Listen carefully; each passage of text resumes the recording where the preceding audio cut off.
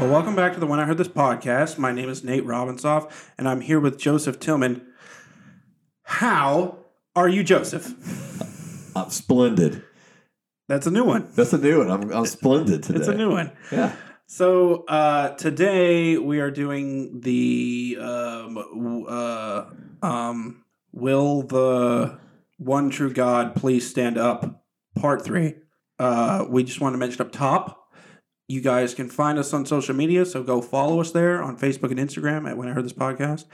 And we have a Patreon now. We said there was 2 or 3 tiers last time, but we really only have 1 tier. It's only $5. And if you guys want to help us continue to grow this thing and want to throw some money that way, we will use all of it to grow the podcast for the time being until we tell you otherwise. And at this point, we will get started with the podcast. All right, so last 2 times, we talked about God being the only one true God, and we were recording on a new day this time, and so I thought of other things to ask you. So I had one more question about that whole part of this, and that is, you mentioned that you don't keep stuff that is like demon gateways or whatever in your home, but I know you went to Jesus school for many years, and I'm sure you read stuff like the Quran and the Book of Mormon and the Book of the Church of Satan. Did you ever read that one? Never read that one. Okay. Well, why not? It wasn't required reading. And so you had to have those things around because you went to school 50 years ago when there wasn't the internet. 20 years ago. Okay. And the internet was there. Okay. So you had to have had those demon bringing any devices around your house. So do you still have stuff like that? And like, how do you feel about having things like that if people do? And like, do you have stuff like that for referencing purposes or going to look up, or just use your phone? Yeah, so I did go to Jesus school. It was theology school, but yes. And 20 years ago, we did have to read certain sections of those kind of books, but like, so I have no problem like picking up the Book of Mormon or Quran and reading through it for research purposes and to know what's there. Do I keep one at my house or even in my office at this point? I don't. If I was knowing that I needed to address a specific topic that I felt like I needed to use a Quran or a Book of Mormon to be able to make sure that I fully knew what was actually said in the Quran or was actually said, for example, in the Book of Mormon, as opposed to just reading about it or reading someone said that this was in there, but I would want to actually know. I'd have no problem grabbing one and reading through it. But no, I do not just keep them in my house or even in my office. So when you had to read them in school, what did you do with them? Afterwards? Yeah. Or did you like leave them outside your apartment when you didn't have to read it, like in the mailbox or something? Yeah, we read them. So I had them. So and I had other books too. Yeah, if it was for academic purposes, I had it. I read it. I wasn't, throwing anointing oil on it every time I, opened it or anything. Because I do think we have to have the confidence that just because I'm reading something that is going against Scripture, what we believe, that that God is able to guard, protect my heart, and I'm not worried about some demon jumping off of it, to me, especially as I'm reading it and trying to understand it. But I would, if one of my older kids was to ask, Dad, can we go through it so I can understand it? I would not have a problem doing that either. Mm-hmm. And so I would, I just think that we can get so skittish about this kind of stuff where we're not really not really serious about what actually is being said. Like I just find it really hard to believe that I can argue against Mormonism without having read at least parts or portions of their documents. Okay. And so I just think it's only fair. It's like I just feel like I just feel like there's an academic honesty and integrity that has to take place in studying and researching. Okay, so this episode we wanted to talk about how society has really pushed this more than one God thing. Mm-hmm. And so what are the biggest threats in our society, not necessarily in the church, but in our society that has pushed people to believe in more than one God? Sure. Well, in our current society, or to believe in other gods. Right, sure. So I think in our current society, a couple of things come to mind. First is the fact that pluralism is so widely accepted. And so that is... Yeah, so in our post-Christian, postmodern society, pluralism, or the belief in many gods, or the belief in many ways to God, have become so widely accepted that believing in just one God as the only way is not widely embraced anymore. Because again, the larger society would say, no, there is, one's religion, that's their choice, right? So if you want to worship the Christian God, or you want to worship Buddha, or you want to worship Allah, or whatever it may be, that all of those things are to be affirmed and accepted and embraced altogether. So I think the first is that, the pluralism part. But then secondly, there really is a growing movement of secularism away from a belief in any form or type of spirituality. And so where either one does not believe in any God or any higher power, or simply doesn't even care enough to even entertain the question of if there is a God or higher power. So I think those are the two things. On one hand, the pluralism, let's embrace many things. On the other hand, secularism, which is more of we're just going to move away from any form or type of spirituality or religion at all. And so how did that get to the church? Okay. Yeah. So, I think that unfortunately culture has always had a way of finding itself in the church. Right. And so in our present context, so with the rise of postmodernism as a worldview, and therefore embracing pluralism within that postmodern worldview, because the reason I say that is because postmodern's worldview rejects any sense of objective truth. Okay? Okay. And so if there's no objective truth, then I cannot tell someone that what they're believing is wrong, because that's their truth. In other words, if they want to worship Buddha, that's their truth. And so, if I want to worship Jesus, that's fine, but you've got to be cool with embracing all religions, okay? And because you'll hear the word like tolerance a lot, but it's really, to be honest with you, it's not tolerance. It really is a sense of affirmation, not just that we're tolerating it, but that we're affirming it. It's really what postmodernism and thus pluralism is wanting to push, okay?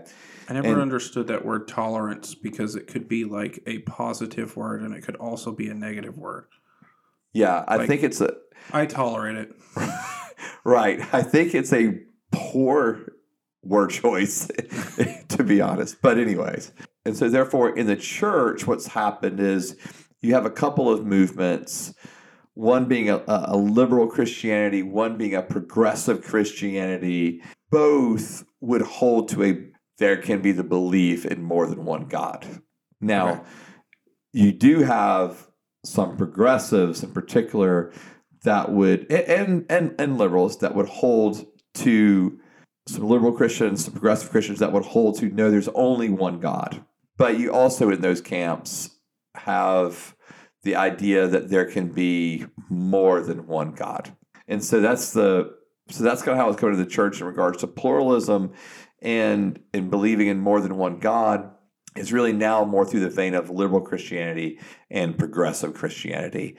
And again, I think that's, but then we have so many people leaving the church on the other hand, and kind of this response to a more secular worldview that is actually, again, rejecting any kind of belief in God or higher power, or again, just not caring. Are there passages or verses in the Bible that lead people to believe there is more than one God? Okay, so to make sure I'm understanding the question right, there's no verses in Scripture that would affirm there being more than one true God. Okay.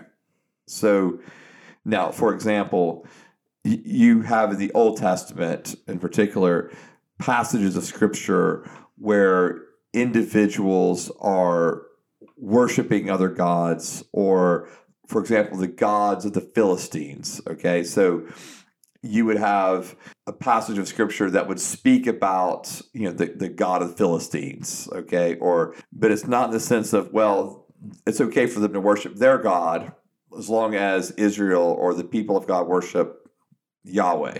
No, it's always, there's only one true God. They're worshiping false gods. What Christian principles then lead liberal and progressive Christians towards the belief that there is that all gods are, that if you believe in a different God, it's the same thing as what I believe in my God, and we all go to the same place? Sure. All right. So there's been a couple of thoughts here. Okay. One is that there is this sense that there's been what's called a progressive revelation of God. And this progressive revelation of God would start out with saying, okay, well, in the days of Moses, you had one perspective of God. And then in the days, let's say, of King David and later prophets, there's another kind of perspective or revelation of God. Like, we're kind of coming to understand God better. Okay. And then it moves forward into Jesus. Okay, we're starting to understand God better through a revelation of who Jesus is. Okay. And then this progressive revelation continues on, and what you basically end up with is the sense of, all right, there's really not, or there is one God, but we're all beginning to, so all people groups all over the world have actually been worshiping this one God, but they're calling him by a different name. Okay. Or they're calling him, or they're recognizing different characteristics of that. So they're actually not saying there's multiple gods. There's one God that's progressively revealed himself. Okay. But people are picking up on different parts of this. Okay. So, for example, all right, so maybe the Christians are picking up on a part of God as revealed by Jesus. Okay. But then maybe Muslims are picking up on another aspect of God revealed through Muhammad. Okay. Then, all right, maybe the Buddhists are picking up other aspects of God through Buddha, right? Okay. And so in other words, they're all therefore accepted as valid religions, quote unquote, but they're all actually leading to the same God. That doesn't seem like it would bode well for business.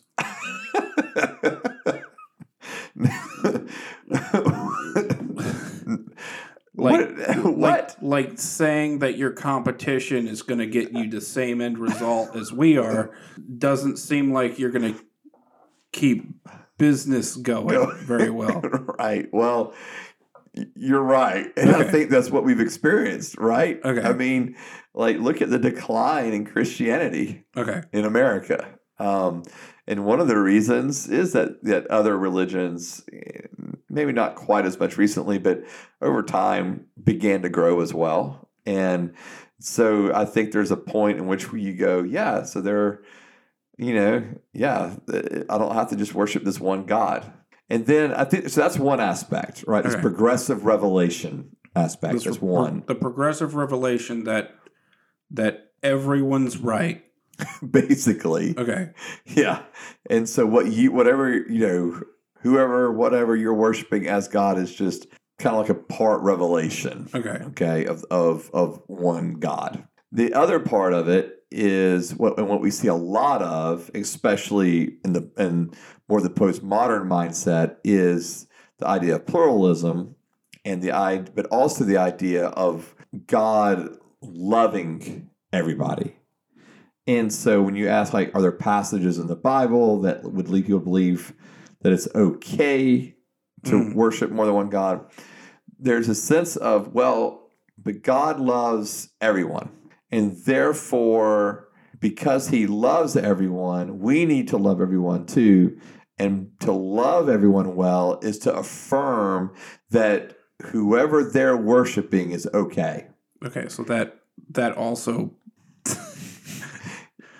So it's bad for business. Isn't saying that you're better than the competition. Right. Okay. Yeah, and it's just the idea. This is just birthed out of the idea of love. Okay, and so we all need to love each other. We all need to, and by love again, it means affirm. So whether they're Hindus or whether they're Muslims or whatever it may be, whoever they're worshiping, well, God loves them, so it's okay. So where do all the other millions or billions or whatever of the gods in the Hindu religion, Hindu you said last time, how does that factor into any of those possibilities for what the church is saying? Yeah, well, I mean, I think the church would probably respond, like the liberal, the progressive church would respond with saying that, one, who are we to tell them they're wrong? Because there's no objective truth, remember? Okay. And so who are we to tell them they're wrong? And so, I understand, just like that. I don't look on your face like, oh, that's crazy. And so, but if there's no objective truth, I mean, who am I to say they're wrong? So can't we all just be right? And that everyone can worship whatever God they want to worship, and it's okay. We'll end up in the same place. My immediate thoughts aren't there a lot of things that directly conflict in all the different religions that would Sure, almost every religion has exclusive truth claims. In other words, that they could so in particular in Judaism, Christianity, and Islam, you have just flat out exclusive truth claim of no, but their religion is the only religion, right? Like Jews would say, no, we've got it right. Right. Muslims would say, no, we have it right. Christians would say, no, we have it right. So they're all making exclusive truth claims. So they actually cannot be all held together. Okay. Yeah, I mean, there's a contradiction. The sun in and of itself is like a billion different things. Yeah. Over the course of forever. Right. And so, I think that we kind of get caught up in God loves them, so it's okay. So we'll affirm them because it's okay, because at the end, God loves them. And I think there's two kind of thoughts on this, the idea of God loving them. One being, there's only one God. He loves them. He knows they're wrong in what they're worshiping, but because he loves them, he's still going to allow them to be with him for eternity in heaven. So you can go to heaven no matter what you do. Right. Or who you worship. Right. Because God loves you. And because God loves me. Right. And, to quote an author who became fairly famous about 15 years ago, love wins. And so because love wins and God is love, then God will win. So goes the logic. And God's winning, quote unquote, is everyone being with him in heaven for eternity. Now, I could sit there and tear apart that argument pretty quickly, but that's where the argument comes from. Okay? So God loves and he tolerates whatever, then there's the other part is, well, God loves, and and not only loves it, he actually delights in who they're worshiping, because it's really him. And at least they're worshiping something or some part or some characteristic or some revelation of him, and he actually will delight in it. And so that's more than I could ever dream of going or saying, but whatever. And so it was interesting. So like in the theology school I went to, so to clear this up, in the theology school I went to a very liberal theology school. Okay. So when I talk about liberal Christianity, it's not like I'm talking about it from afar. That was where I studied for 3 years, right? I mean, almost 90 credit hours. That's where I studied for 3 years. And so I was learning from professors surrounded by students who were liberal Christians. And so, and I do understand where they're coming from. And the reality is, most of them are coming from a place of a good heart. They want to love people, to accept people, to embrace people, to want the best for people. Like, I get all of that. The problem is, we can't have love being divorced from truth, or we really don't have love at all. Like, it's not loving for me to tell one of my small kids, yeah, that's okay. You can hit your brother. It's fine. I know at some point I have to say, that's wrong. That's objectively wrong. You cannot just go hit your brother for no reason. And so, but I feel like in the church, it's like we've gotten to the point where we don't want to tell people they're wrong, because we do want the best for them. We do care for them. But for me to hold to Scripture as truth, if I accept Scripture as the authority of my life as a Christian, and that there's truth in it, then I have to hold to what Scripture says. And I think what's happened in so many camps, so John Wesley had this phrase where what he called, well, I won't say he called it this, we have called it this for Wesley, basically, but the Wesleyan quadrilateral.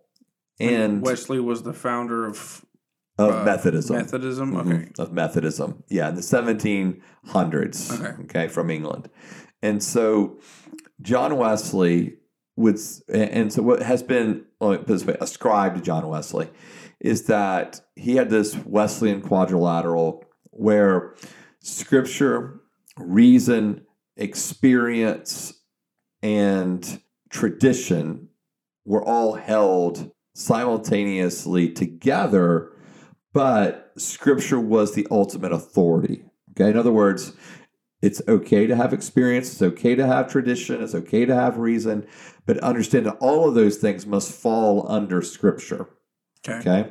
I think what's happened today is we've kind of put all of those flat, and we've not given either one, we've not given any of them an authority, like, they're all equals, or in some cases we choose one over the other. And I think often what's happening in today's church is we're choosing the experience or the feeling over everything else. And so it's like... So as long as I'm experiencing quote unquote God, then that's the important thing. It must mean that's the right one? thing. Okay. Yeah, and if one's experience is good for them, quote unquote, however we're defining good, right, but it's good for them, then according to them, then that must be good. Okay. And I think if we hold Scripture as an ultimate authority, he would say, well, you can experience some things that might feel good or might seem good, but actually are not good for you. And so I think that's one of the ways in which people have, again, with good intention, wanting everyone to just, get along and be together and be loved. And I get all that. But for me, like, I have to keep coming back to Scripture and saying, but Scripture lets me know about the one who is truth. And the one who is truth is Jesus, God. And so, Jesus himself said it, right? I'm the way, the truth, and the life. And so there's truth there. And he's very clear that no one comes to the Father, that same verse, no one comes to the Father except through him. And, repeatedly in Paul's letters, that salvation is by grace through faith alone. And that faith is in Christ Jesus, not in any other thing. And so therefore, only by faith in Jesus am I saved. And I think that's what it's like. If we begin, you almost have to begin picking and choosing what's in Scripture to hold to, right? Okay. And so, and that's not like this far off thing. Like my systematic theology class in theology school, I mean, that is what basically we were taught to do. What are the parts you like? Accept those. What are the parts you don't like? Throw them out. Really? Really. It's not good for business. No, maybe not. Because you're throwing out parts that somebody else really likes. Yep. Yeah. It was an interesting experience for a few years. Yeah. But to be honest with you, I'm glad I went there. It challenged me. I mean, every day going to class, I had to be ready to answer questions and ready to be willing to differ with people. And that's not bad. And also willing to have my eyes open to certain things and to, see things through a different perspective. Well, it's not good for business. Okay, maybe not. I think the Jews and the Muslims and the Buddhists and the Hindus should all be running ads with Christian preachers, like montages of them saying all gods are equal and if, doesn't matter which God you love, we're all going to heaven. Right. And then say, come be a Jew at the end of it. Yeah. I mean, right? You're not wrong. Okay. I mean, you're not wrong. And I think that's why, and to be honest with you, I think it's obviously one of the reasons that's led to so much confusion of what do Christians actually believe. Okay. Because you have so many people who claim we're Christians. What does that mean? And what claim is it? What is it that you're claiming by saying that? Are you claiming that, okay, you're a Christian, good, everyone else needs to be a Christian or needs to believe in Jesus? Or are you saying, well, you're a Christian, that's fine. People can go be whatever they want to be. So I think there's been just a lot of confusion even in this point in time of just even what a Christian even is. So what would you say that the Christian leaders that are preaching this or preaching this sort of message, what do they believe in then? Yeah. Well, I guess since this is an essential doctrine, they're too far off. Like, would you even consider these places churches? Would you consider them Christians? I guess not. Or no. Okay. No. I mean, if you don't believe Jesus Christ is the only way to God, then no, I do not think you're a Christian. Okay. Okay. And so meaning all the other ones are wrong. Mm-hmm. And we have the best stuff, so come on down. Not only the best, really the only. Okay. And so, so I do think, so no, I would not say that they are followers of Jesus. It's the best way to know how to put that. Okay. So I don't think they're followers of Jesus. I do not think there's anywhere in Scripture that allows me the space to say, yeah, you just believe whatever you want to believe in. It's okay. I mean, no, like straight up, I mean, as early as we get in Scripture and as clearly as we get in Scripture, I'll do clearly. As clearly as we get in Scripture with the Ten Commandments, you're going to have no other God but me. That's it. Done. Like, I think that's pretty clear. Jesus saying, I am the only way to the Father. That's very clear. Now, in saying that, there is a verse that I do understand where, all right, so in Colossians chapter 1 is a very popular verse among progressive Christians. Okay. And what they're believing, so I'm going to read the verse in a second, but to give you an idea of how they're approaching it, through this verse, what they're saying is there's only There's only one God. Jesus is God. Jesus died for everybody. Okay, so far we're trucking, right? Mm-hmm. One God. Jesus is God. Jesus died for everybody. I'm saying yes, yes, and yes to this so far. But then they say, in dying for everybody, he reconciled all people to himself, and therefore all individuals created will be with him forever. Okay, that's the leap they're making.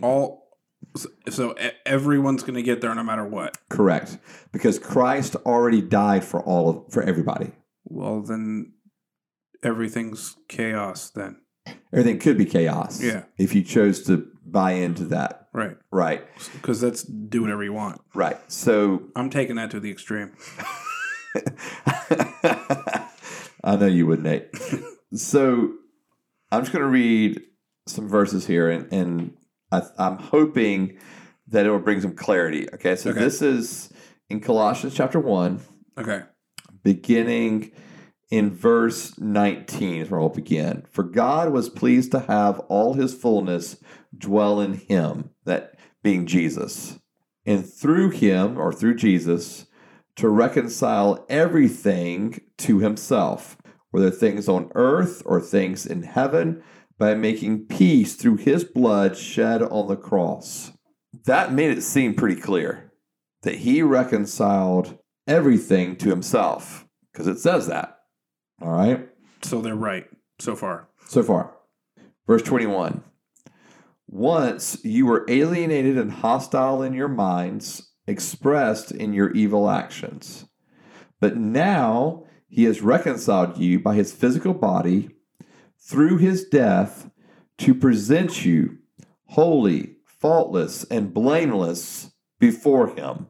So far they're right. Okay. Verse 23. If indeed you remain grounded and steadfast in the faith and are not shifted away from the hope of the gospel that you heard. This gospel has been proclaimed in all creation under heaven, and I, Paul, have become a servant of it. So now it's just the Bible. Yeah, so now in verse 23, there's that if. Right? You're reconciled, you're wholly blameless before him, if you remain grounded and steadfast in the faith, and are not shifted away from the hope of the gospel that you heard. And they're very clear on what this gospel is. Paul's very clear on what this gospel is. Mm-hmm. The gospel is that Jesus Christ came, he lived, he died, he rose from the grave, and he ascended to be with the Father. That's the gospel. Right. Okay.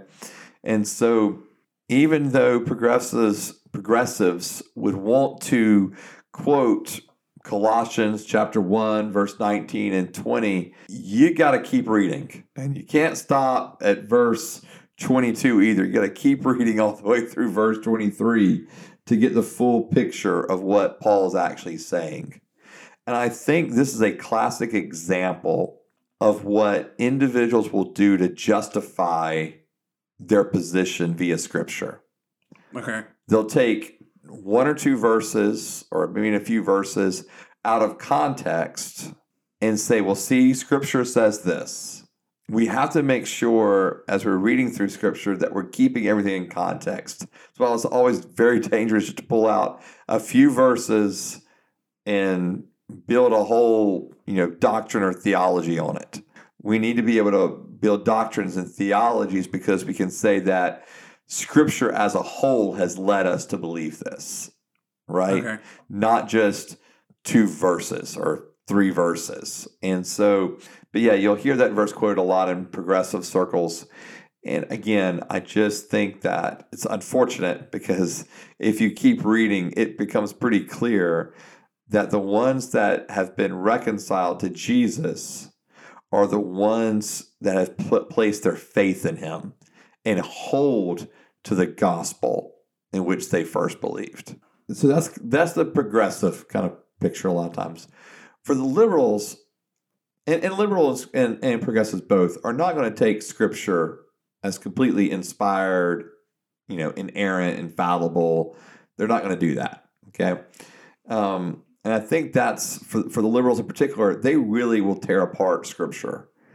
And therefore, like in a good way or a bad way? In a bad way. Okay. And what I mean by that, by tear apart Scripture, is they will take Scripture and basically say, all right, well, here's all of the issues, the contradictions, the errors that are in Scripture. And basically what happens is they then are not holding up a book they believe to be trustworthy. Okay. And if they don't trust it, they're not going to, if they don't trust what's in here, therefore it leads them to begin really devising their own truth. Because if Scripture is not informing me of what is truth anymore, then I can choose whatever I want to, either out of Scripture, like my systematic theology class did, just choose what I want, or maybe I just choose just the love passages. But then, anyway, I'm creating my own filter of how I want to read Scripture. Okay. What I want to believe out of Scripture. So they don't end up throwing all of Scripture away, but they will only use the verses they want to use. And anytime we do that, it's such a dangerous game, because who's to say actually what is right or wrong when we do that? And so I think that is so once Scripture is undermined, or the authority of Scripture is undermined, then it really can just be whatever you feel, or whatever you think is reasonable, or whatever you philosophically believe. That all of a sudden can form the basis of what you believe or deem to be truth. Okay. Yeah, and so you have a lot of leaders preaching or teaching that way. A lot of my classmates were going on to be pastors or theologians, professors themselves, and they were going to be leaving our school with a thought process of Scripture is not inspired, definitely not without error. It's definitely not without contradiction. So therefore, we're going to really treat the Bible like you would any other book, to be honest with you, like any other literary piece. You would, that's kind of how you would treat it. Like, I'm going to do literary criticism through it, or textual criticism, or maybe you treat it like a historical document and you're going to use historical criticisms. That's mainly what you find in the liberal camps, is using these different forms of criticisms to examine Scripture. But what it basically ends up doing is causing you to not really know what you believe, or you can create your own idea of what you want to believe. So if you're going to be a theologian without like an actual job that you're doing, what do you do all day? What do you mean, a theologian without an actual job? Like, if you're not trying to be a professor or a pastor or something, what do? You just theolize? Yeah, I think we've got. I think before you had to go either be a professor or go be a pastor, right? Mm-hmm. I think now I can just be a theologian because I've got enough people following me on social media. Okay, cool. Who like what I say. Mm. And they're following me and getting their theology from me. You should think about that. Follow us on Facebook and Instagram. But we're not heretics. Right.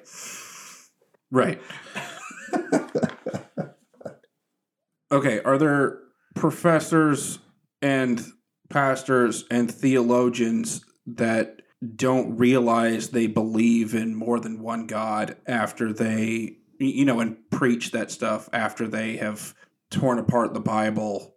It's a conscious effort to take that verse that you just read and twist it, when if you read a little bit farther, that it doesn't mean, it means the exact opposite of what you're intending it to do.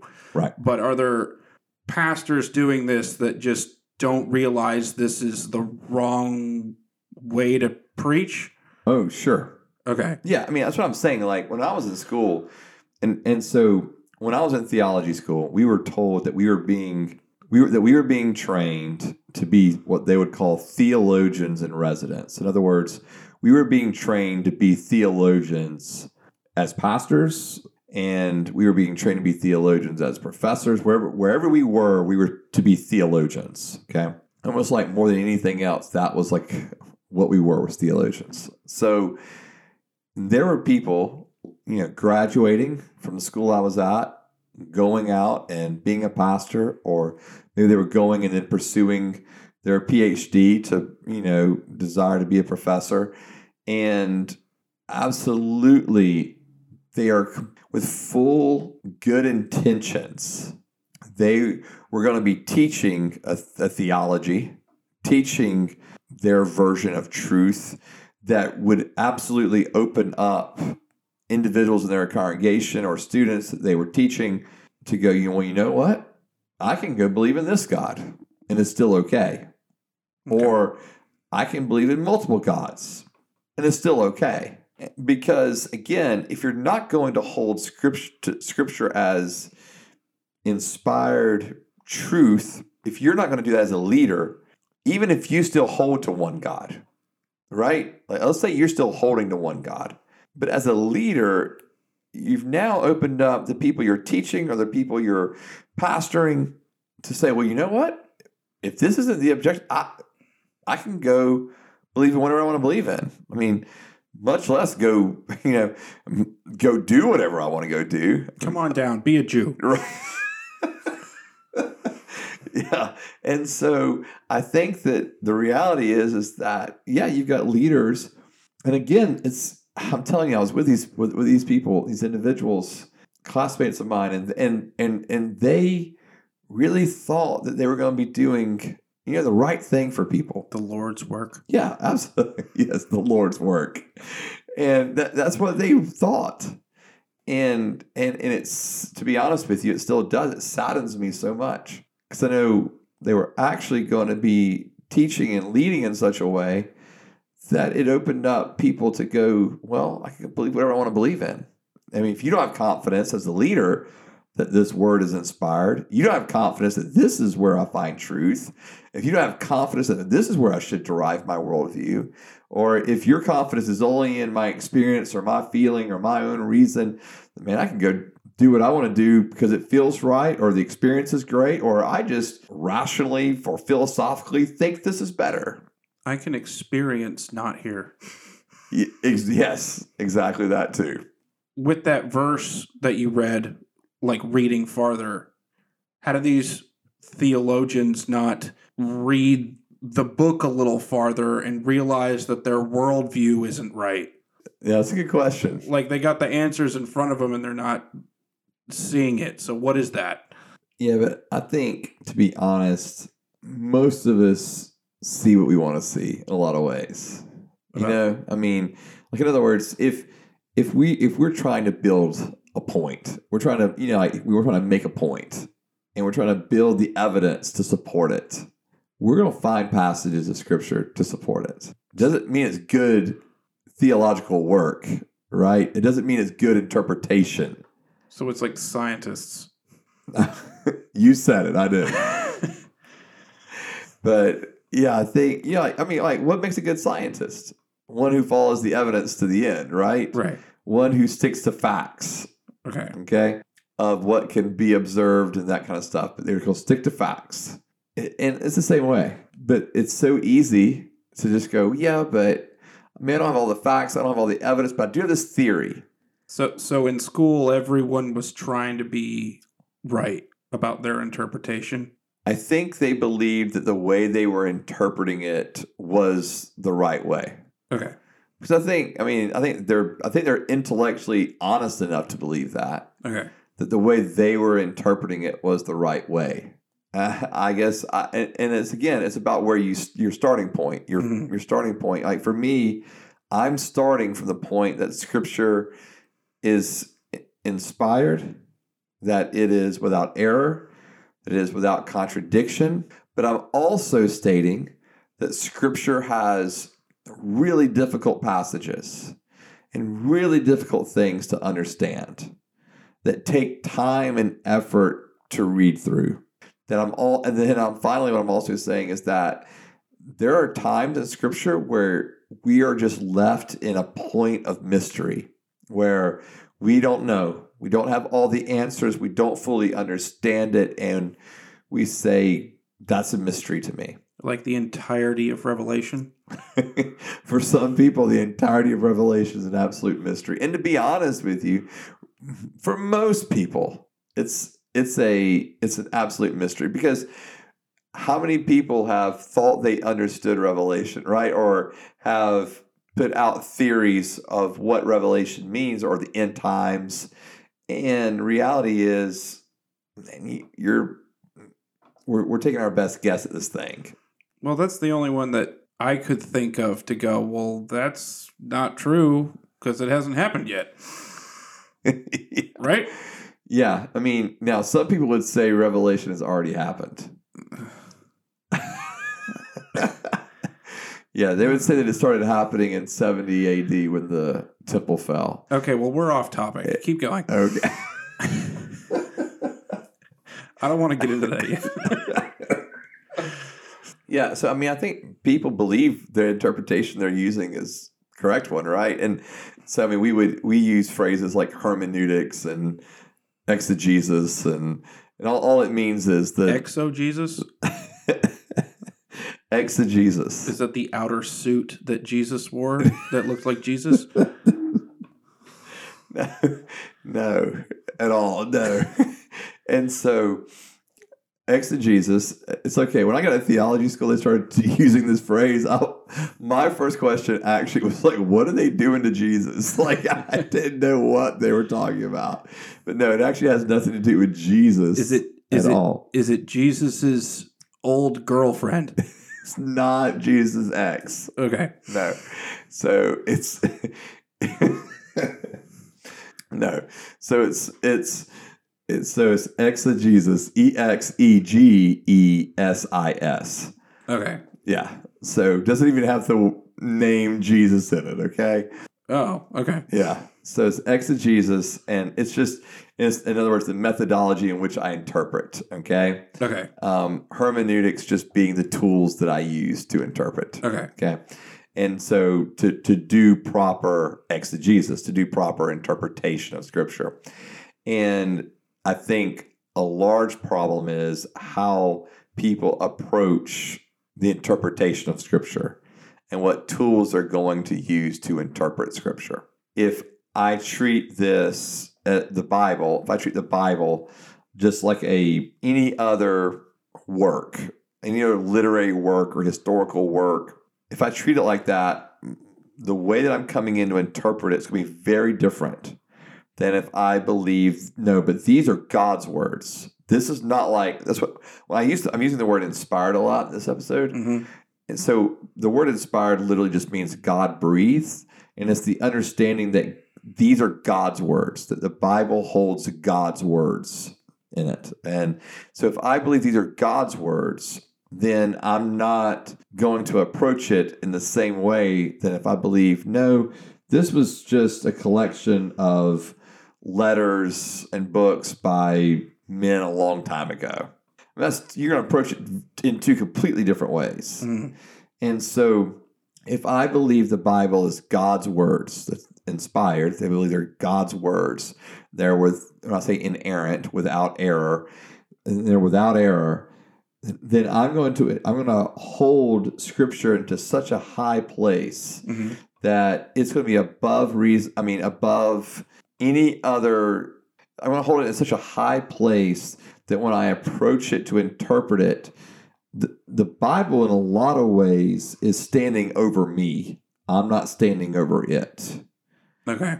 And so because I believe it's an authority over my life, as opposed to me coming to Scripture going, all right, I am an authority over it. So it interprets you. Yes. It exogesis is you. Okay. Yeah. Something like that. Okay. Yes. And so, yeah. So I really think that people, again, they mean well in doing it, but the way they're interpreting it, their approach to it, when it's off, it leads to some really bad interpretations. And again, the way I understand this book, the way I approach it is going to determine how I interpret it so often. And you can have people that really believe the Bible is inspired, really believe it's without error, and they're still going to come to different interpretations over things. So I'm not saying that just because you believe the Bible's without error and that it is inspired, that you're all going to come to the same interpretation. No, I'm not saying that. But I'm also saying that we are going to take every word of it, every sentence of it seriously, and hopefully you're going to read whole sections and then relate it to the rest of Scripture, where it's very common in liberal circles to not connect passages of Scripture together because they don't believe they're connected. Oh, okay. Like, I believe that one God, one mind was behind this, right? Mm-hmm. Now, to be clear, he used men to write it, okay? Mm-hmm. And I'm not saying that he took over their bodies and they were just like robots. I'm not saying that. Like, their personalities are in there, their writing styles are in there, all of that. But what they're writing, though, is still God's words, okay? And so therefore, I believe all of it's connected. So from Genesis, which is the first book of the Bible, to Revelation, the last book of the Bible, all that's within that Bible is connected, okay? And so I can interpret Scripture with Scripture. I can connect all these things and make sure it's it's kind of like a check and balance for it. But if I don't believe that's all God's words, I'm not going to try to connect it all together because it doesn't need to be connected all together. Okay. And that's where so that leaves verses to be interpreted incorrectly or however you want. Yeah, incorrectly. Yeah, because you've interpreted it however you wanted to. Right. Yeah. Okay. So we've had like 3 episodes now on this one true God. On the 2-word phrase that you sent me. Yeah. Yeah, it exploded a little bit. Yeah. So now that we've had time to discuss it all, what are your thoughts on this one true God? Okay. Based on the episodes that we have, based on the direction that this this podcast took on this one true God subject, the thing I've been thinking about most is looking around my house for ghosts. Thinking, not ghosts, but like whipping my head around, looking at everything I own, and going, like poking at it a little bit with a stick. See if the demon's going to come out. See if it's going to. Not really, but I have actually. I mean, yeah, I've been thinking about that. Okay. Like, it just made me think, like, do I own anything? Like, and the reason I thought of the books was because I have a Book of Mormon at home that someone tried to, push on me. Right. Yeah. And so I've read a third of that. Okay. All the way through. I got to the part where it stopped being fan fiction and and turned into contradictory text. Gotcha. Yeah. Which it's a hard left turn in the middle there. If I remember correctly. It's been a while. But anyway, so I've just been thinking about stuff like that. And then thinking about, like, well, is there stuff I turn into gods that aren't actual things? Or, like, beliefs I hold that isn't right? Mm-hmm. And so I guess that's what this podcast is for. But that's what I've been thinking about the most. No, that's good. I guess you're looking around at demons, maybe not. I don't know. Yeah. I really did not know, like, what to think about other gods, like, or what those things were. And so, because as I was writing out notes and questions for this, I was just like, wait a minute, what are these things actually? And because people believed in something that they thought was real. Mm-hmm. And so just knowing that there's real, not gods, that are spiritual beings behind some of these things is interesting, I guess. Yeah, agreed. I don't think most people really think about that. Right. Oh, and one more thing. Obviously, Christians are really bad at business. That is something you definitely came to tonight. Definitely came to this time. Yeah. Because that's the stupidest business practice ever.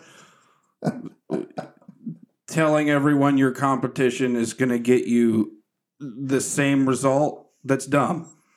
And I don't know, they needed a business coach or something before they started doing this. So you're saying that's not the direction you would have gone? No, probably not.